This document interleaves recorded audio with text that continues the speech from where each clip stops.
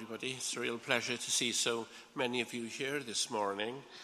Our Bible reading this morning is taken from the book of Philippians, chapter 4, verses 4 to 9.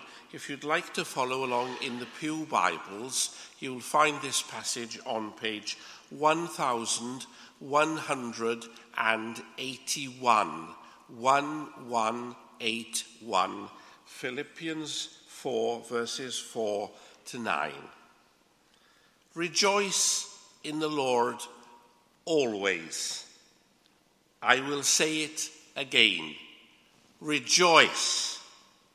Let your gentleness be evident to all. The Lord is near. Do not be anxious about anything, but in everything, by prayer and petition, with thanksgiving, present your requests to God. And the peace of God, which transcends all understanding, will guard your hearts and your minds in Christ Jesus. Finally, brothers, whatever is true, whatever is noble, whatever is right, whatever is pure, whatever is lovely, whatever is admirable, if anything is excellent or praiseworthy, think about such things. Whatever you have learned or received or heard from me, or seen in me, put it into practice, and the God of peace will be with you. May the Lord bless richly this reading of his word. This is the word of the Lord. Thanks be to God.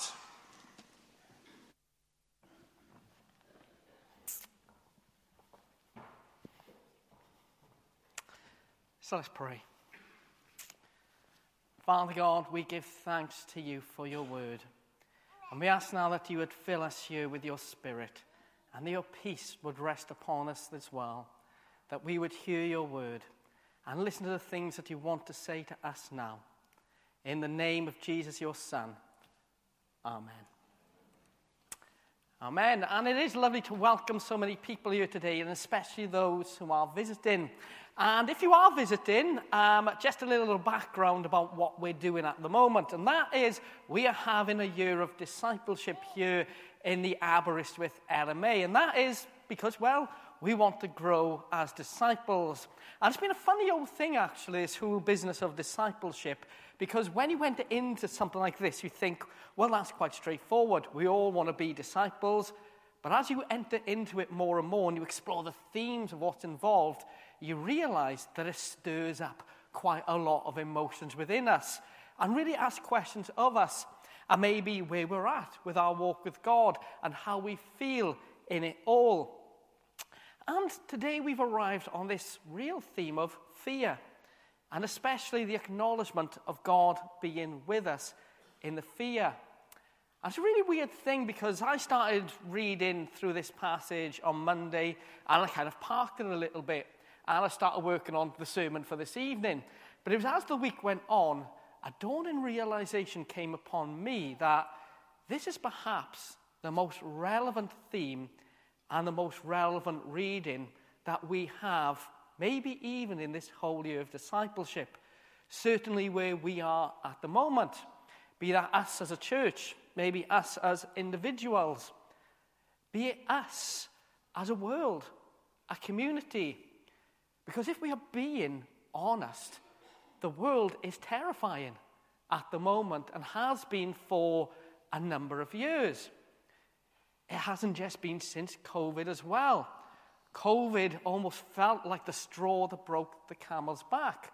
In the lead up to COVID, experts were telling us that we were on the verge of a mental health pandemic in this country, with anxiety especially being a really big, huge issue in it all. And then we have this pandemic which separates us from each other, that raises anxiety completely, followed by the aftershocks of all of that. The cost of living crisis, the energy crisis, war in Ukraine, and so on. And all we face, it feels like, is bad news. But not just bad news in terms of, well, that's horrible, but that's happening on the other side of the world. Bad news that's affecting us right now. And the worst thing is, we don't know what the outcome is of it all. We don't know what we're heading to. So we have this natural fear that is placed upon us all. And that's without talking about the individual fears that we carry. The things that we have always carried. The things that we carry that are individual and personal to us. Because when we think about this whole issue of fear, it is one that is deeply personal to us, as well as us being corporate. A friend of mine once went to catch a plane somewhere, and I am slightly terrified of flying. And this friend of mine will wind me up all the way there to get there until we get to a lift, where my friend is terrified of going into. So you get the point, don't you? We all have our different anxieties that we carry on top of, if you like, the corporate ones that we have. But we can also think that just because anxiety is something that we talk about more freely now, that it's something new. I am a deeply anxious person. My natural go-to is anxiety. That is how I was born. I was born to an anxious family, an anxious mother, an anxious grandfather. It's there in the bloodline, if you know what I mean. I am an angst-ridden kind of person. But these days, I can say that, and it feels all right. 20 years ago, saying to my friends in Merthyr that I'm a little bit anxious, got the answer of what you need, pal, is a good skinful of beer. Sort yourself out. We talk about it a bit more widely now, and we accept it a bit more widely now, but it has always been there. And it was there during the writing of this particular passage as well. Paul was addressing the church in Philippi.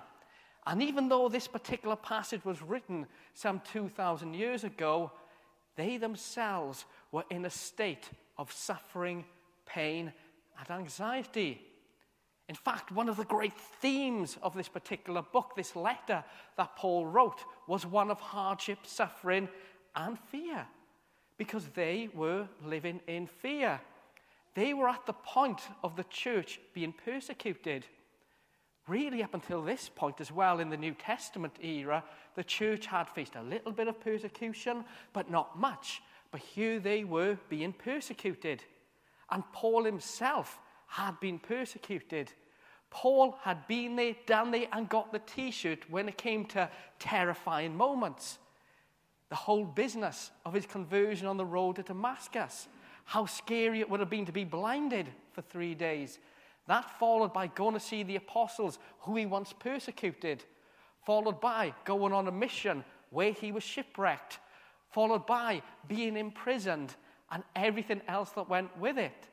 Paul was a man who himself lived through the eyes and the lens of incredibly anxious situations. And so here he was, right into a church that was facing anxious situations, and he really knew his onions. He knew, he'd lived, he'd seen, so he wasn't speaking from a fake place. And I think that's something that's worth acknowledging as well. When it comes to fear, the one thing we can do is fall into trite little traps. Put on a big post or something, do not be afraid, for the Lord is with you. Or put a slogan out there. And all of that's good stuff.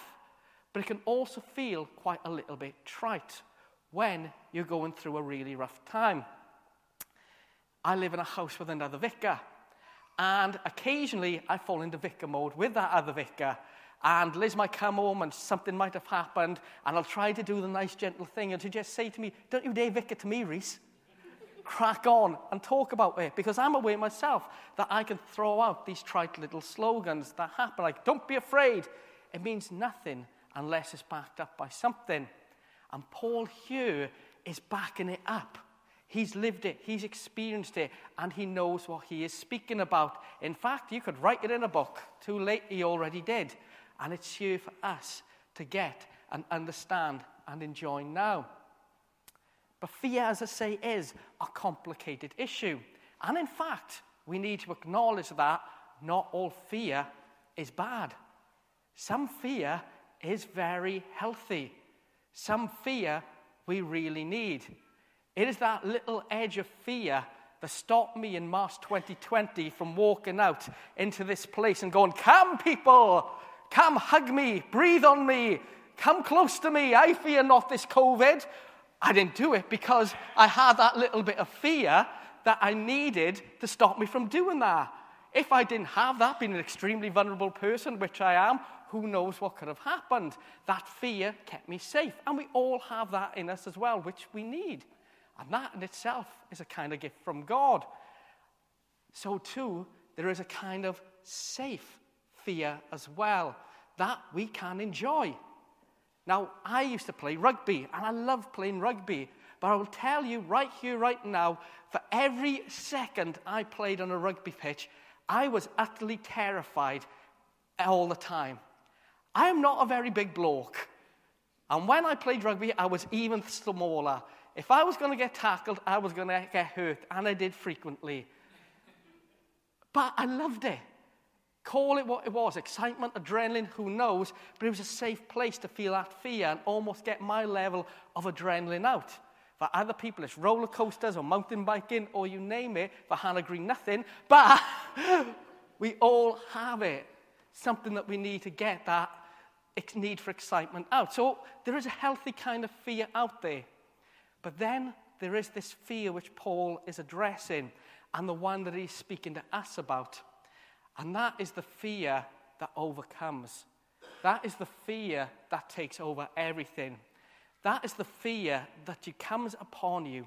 And you might know what this feels like 5 seconds after you wake up in the morning. You have a few seconds of bliss and then the fear hits you. The fear that keeps you awake at night. The fear that drives you throughout the day. The fear that is with you while you're sat in a meeting for work. And even though you're there, you're not present. The fear that overcomes everything. And all of us, at different parts of our life, can experience that fear. And all the things that Paul says about it, the chances are if you've been in church before, you've heard before. So there's nothing new going on. But it's worth reminding ourselves about it. And more importantly, seeking in this year of discipleship to live it out a little bit more. So what does Paul say to us about what we should do while being in fear? And the first thing is almost quite surprising. And it comes even before prayer. And that is to praise. To give glory to God. To praise the Lord. Because in praise comes also the peace. When we truly worship the Lord, we of course connect with his Spirit and peace comes. Anything that I'll say today will pale in significance to what Jamie said earlier because testimony is the most powerful thing that there is. And I'd love to see more testimonies because that really is God at work right here, right now. But the one thing that hit me so hard like a ton of bricks when the J-Dog was speaking was what he did after he'd been to the doctors, come here and blast some hymns. Enter into that time of praise, that time of worship, to praise the name of the Lord.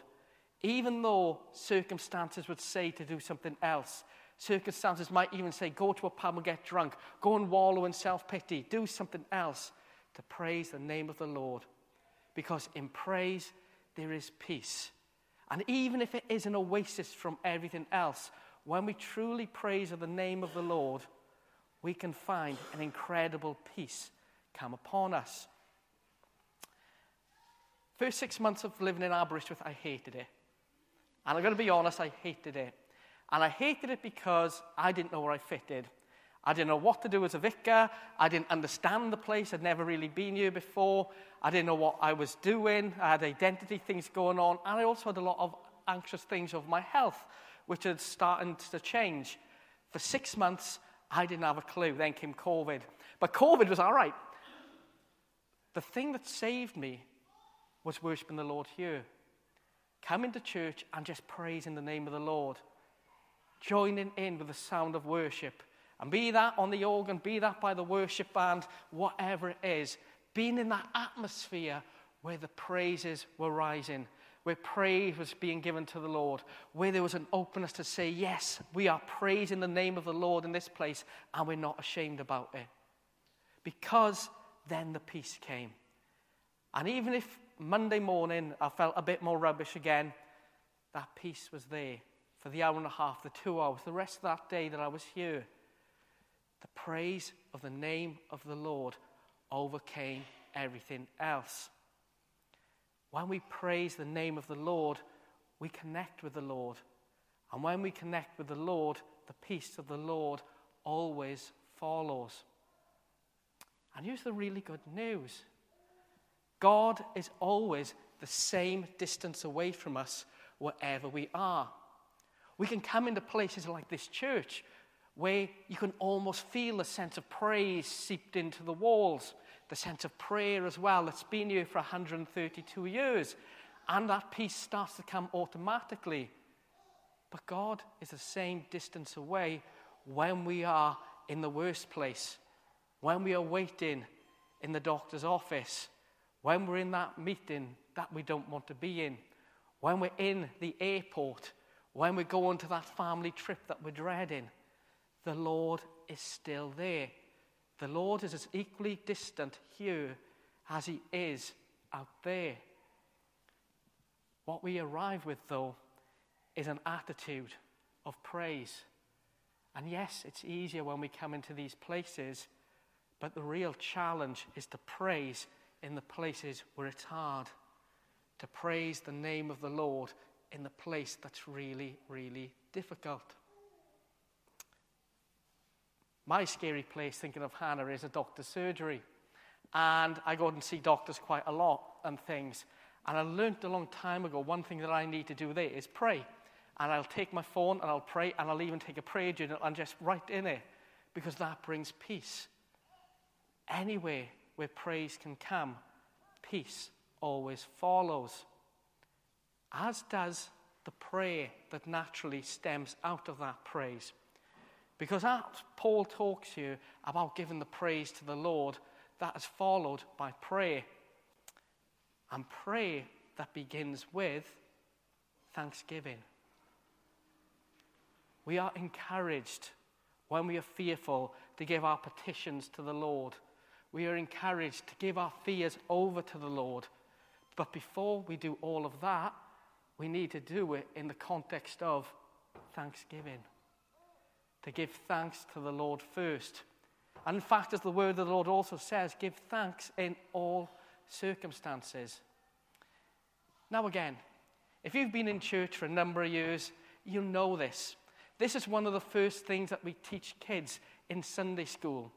This is one of the basics of Christianity. You'll put a hand up and say, these are things we praise for, and thanksgiving is always there. But here's the problem with the first things that we learn. They're also the first things that we forget. And I'll be honest with myself and say, when I come to pray, I don't always give thanks to the Lord first. I've got other things on my mind, other agendas to give. And if I'm being perfectly blunt, thanksgiving is probably the last thing that I give. I'm often so whingy that I forget about the good things that I'm given every single day. I even complain about the good things that I'm given every single day. When we lift our praises to the Lord, so we should lift our thanksgiving to the Lord as well. Give thanks in all circumstances, and especially in the difficult stances. Give thanks for all the great things that we've got going in our lives. And even if it feels like everything else is rubbish, cling on to that one thing that is good. And even if it is, you had a nice breakfast that morning, cling on to what is good and praise the name of the Lord because of it. We don't give thanks enough. We look for problems, not good things. And we do it as churches as well. We don't say, thank you, Lord, for the good provision that you give to us. We say, help. We are struggling. And yes, we need to acknowledge our struggles, and yes, we need to pray for them. But we also have to acknowledge that all good things come from God first. Basically, we need to be better at saying thank you. A simple thank you to the Lord. And if that sounds a little bit Sunday school for us, then we belong upstairs. Because that is one of the fundamentals we need to remember and we need to get right. To give thanks to the Lord in every circumstance. Because in that thanksgiving, peace comes as well as praise. And I love the next bit of advice that Paul gives next. And that is to focus on whatever is good. Whatever is good, whatever is lovely, whatever is noble, whatever is honorable, focus on these things. When you're having a rubbish time, when you're in the place of fear, draw your mind to good stuff. Why am I scared of flying? I'll tell you why I'm scared of flying. Because even though the statistics are totally against me, I'm scared I'm going to crash. And so end that journey to the airport, and if I'm honest, in the weeks heading up to that, all I'm thinking about is aeroplanes crashing. It's never happened. But that's all I'm thinking about all the time. We are called to focus on everything that is good, everything that is wonderful, and everything that is lovely, like those kids up there. Focus on everything that is brilliant, that is going on. And really, this is a far more spiritual thing than it sounds. Because when we think about nice things, we can't think about just straightforward things like, I don't know, my lovely car or something like that. But actually, one of the biggest things we need to remember is how the Lord always has come through for us and the things that the Lord has done for us. And that's why the power of testimony, like we heard from Jamie this morning, and our own testimony is so important. Because we need to be reminded constantly of the nice things that God has done for us. And more importantly, we need to focus on those things. I've been a vicar for nearly 12 years now, and I've been a Christian for 20. And one thing I still struggle with being a Christian, and it's weird because I go through it as well, is how easy we forget. How we can have an incredible story happen, an incredible miracle happen. We can see an incredible move of God happen. We can have a time of praise and worship that is so powerful, you can feel the Lord with us, and then it can feel like it never happened. Almost like the memory of it all, the feeling of it, the emotion of it has been robbed in some kind of way. We need to keep telling good stories of the Lord and what He is doing. We need to tell them from each other, and we need to focus on them ourselves. We've got a thing at the back of church that says God at work, and it's pretty empty. We need more stories. We need to hear more good things of God at work, and we need to cling on to them as well. And I mean really cling on to those memories. I was once approaching ordination, and I was sat in a church, and for the first time in my life, I put on the good Anglican robes. And I was 8 weeks away from ordination, and I was put on placement in this church. And I was sat there, and I was about to come up and pray, where I had a panic just come over me. And I mean a real sense of panic and fear. What on earth are you doing? You've wasted your life. You've given up the last 3 years. You've sat here dressed like a numpty, and what for? Is God even real? Does God even love you? Is God even there? Is that why you're here? And the attack that I felt was so significant that I just wanted to run out of that church and not go back. I'd never felt anything like it before, and I've never felt anything like it since. But that sense of fear was so strong that I would have that moment said, there is no God, and got out of that place and never turned back. And then I was sat there, I remembered something that happened to me when I was 7. And that was, I saw an angel in my bedroom. And every night before I went to bed, my mom would pray that the Lord's angels would bless and protect me and all of that kind of thing. And I'd say, thank you, amen, and go to sleep. But one night, I was just walking my eyes in the middle of the night, and there, on my wall, was an angel. Now, I'd seen things before. I swear I'd seen a number of ghost schools and all the rest of it. But this I knew was an angel. And I just looked at the angel and went, and I ran out in fear. I went to tell my parents. But whenever I've doubted, and we all do it, whenever I've been in fear, that has always come back to me. That first encounter, really, that I had with God in such a powerful way when I was just a small child, that memory of the Lord's love being so great for me that he would send an angel to look after me, has constantly reminded me of the reality of who he is and what he does. Whatever is good, whatever is noble, whatever is lovely, focus on these things. And we are truly called to focus on these things. Focus on all that the Lord has done for us. Focus on the good stories. Don't focus on the past. Focus on what the Lord is doing now. Focus on how the Lord is at work with us now. And tell those stories. Tell them, share them. Don't be embarrassed about them. Don't think somebody's going to laugh at me if I tell you a story. Tell them. Share them. Build each other up. And allow the Lord to bless us with peace when it comes. There is one reality that we will always live with, and that is fear.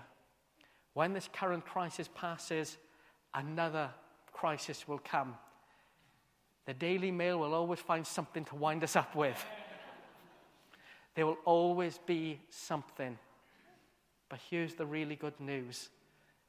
God is the same God today as he was yesterday, as he will be tomorrow. He is always the same distance away from us, and his love for us is so much. He wants his complete and utter peace to overcome all darkness. He wants his peace to overcome all fear, and he even helps us and gives us the instruction to help that to happen. Let us praise the name of the Lord, and let us really shout out and sing our praises and allow that peace to come. Let us give thanks to the Lord for all the blessings we have, giving thanks in all circumstances. And let us focus on the good things the Lord has done. Let us remember them, let us share them, and let us build each other up. I really want to see testimonies like we've had this morning every week. I want to hear stories of the Lord at work. And selfishly, I want to hear them because they make me feel good. I want to hear them because they bring me peace. And I guess I'm not alone there. And I'm just going to finish off now by praying. And I especially want to pray for those of us who are really struggling today. But I also want to pray that we would have more stories to share as well. And the Lord would truly move among us. So let's pray. Father God, we come before you today and we give thanks that we've been able to praise your name. We give thanks that we have got gifted musicians who can lead us in worship. We give thanks that all the praise has been lifted in this place. We give thanks for your glory, which is manifest and shown here. And we pray that we will continue to praise you. And we pray that we would praise you with our whole hearts and nothing would hold us back. We pray that we would praise you with reckless abandon and not care about how stupid we look. We pray that we would praise your name and that you would come to us and you would bless us. As Lord God, we give thanks to you for all the blessings that you give to us. Lord, we give thanks for every blessing we've enjoyed this day so far and for every blessing that we will continue to have. We give thanks for every good story, every good memory of you being at work, and we pray that we would remember them now. And we pray for more stories. We pray for more stories of you at work. And Lord, we pray for more miracles. We pray for more peace. We pray that your supernatural peace would overcome us all now. And we pray for all of us now who are struggling with fear. Those of us who are struggling with anxiety. Those of us who are here but not here. We pray for us now, and we pray that in the name of Jesus and through the power of your Holy Spirit, your peace would come. Your peace would overcome that light would overcome all that is dark, all that is evil would be gone, and we pray peace and lasting peace to fall, a supernatural peace that overcomes all fear to fall. And we pray it now as we give glory to you, as we praise you, as we thank you, as we worship you. Father God, come and draw close to us now, we pray. For in the precious name of Jesus we do pray. Amen.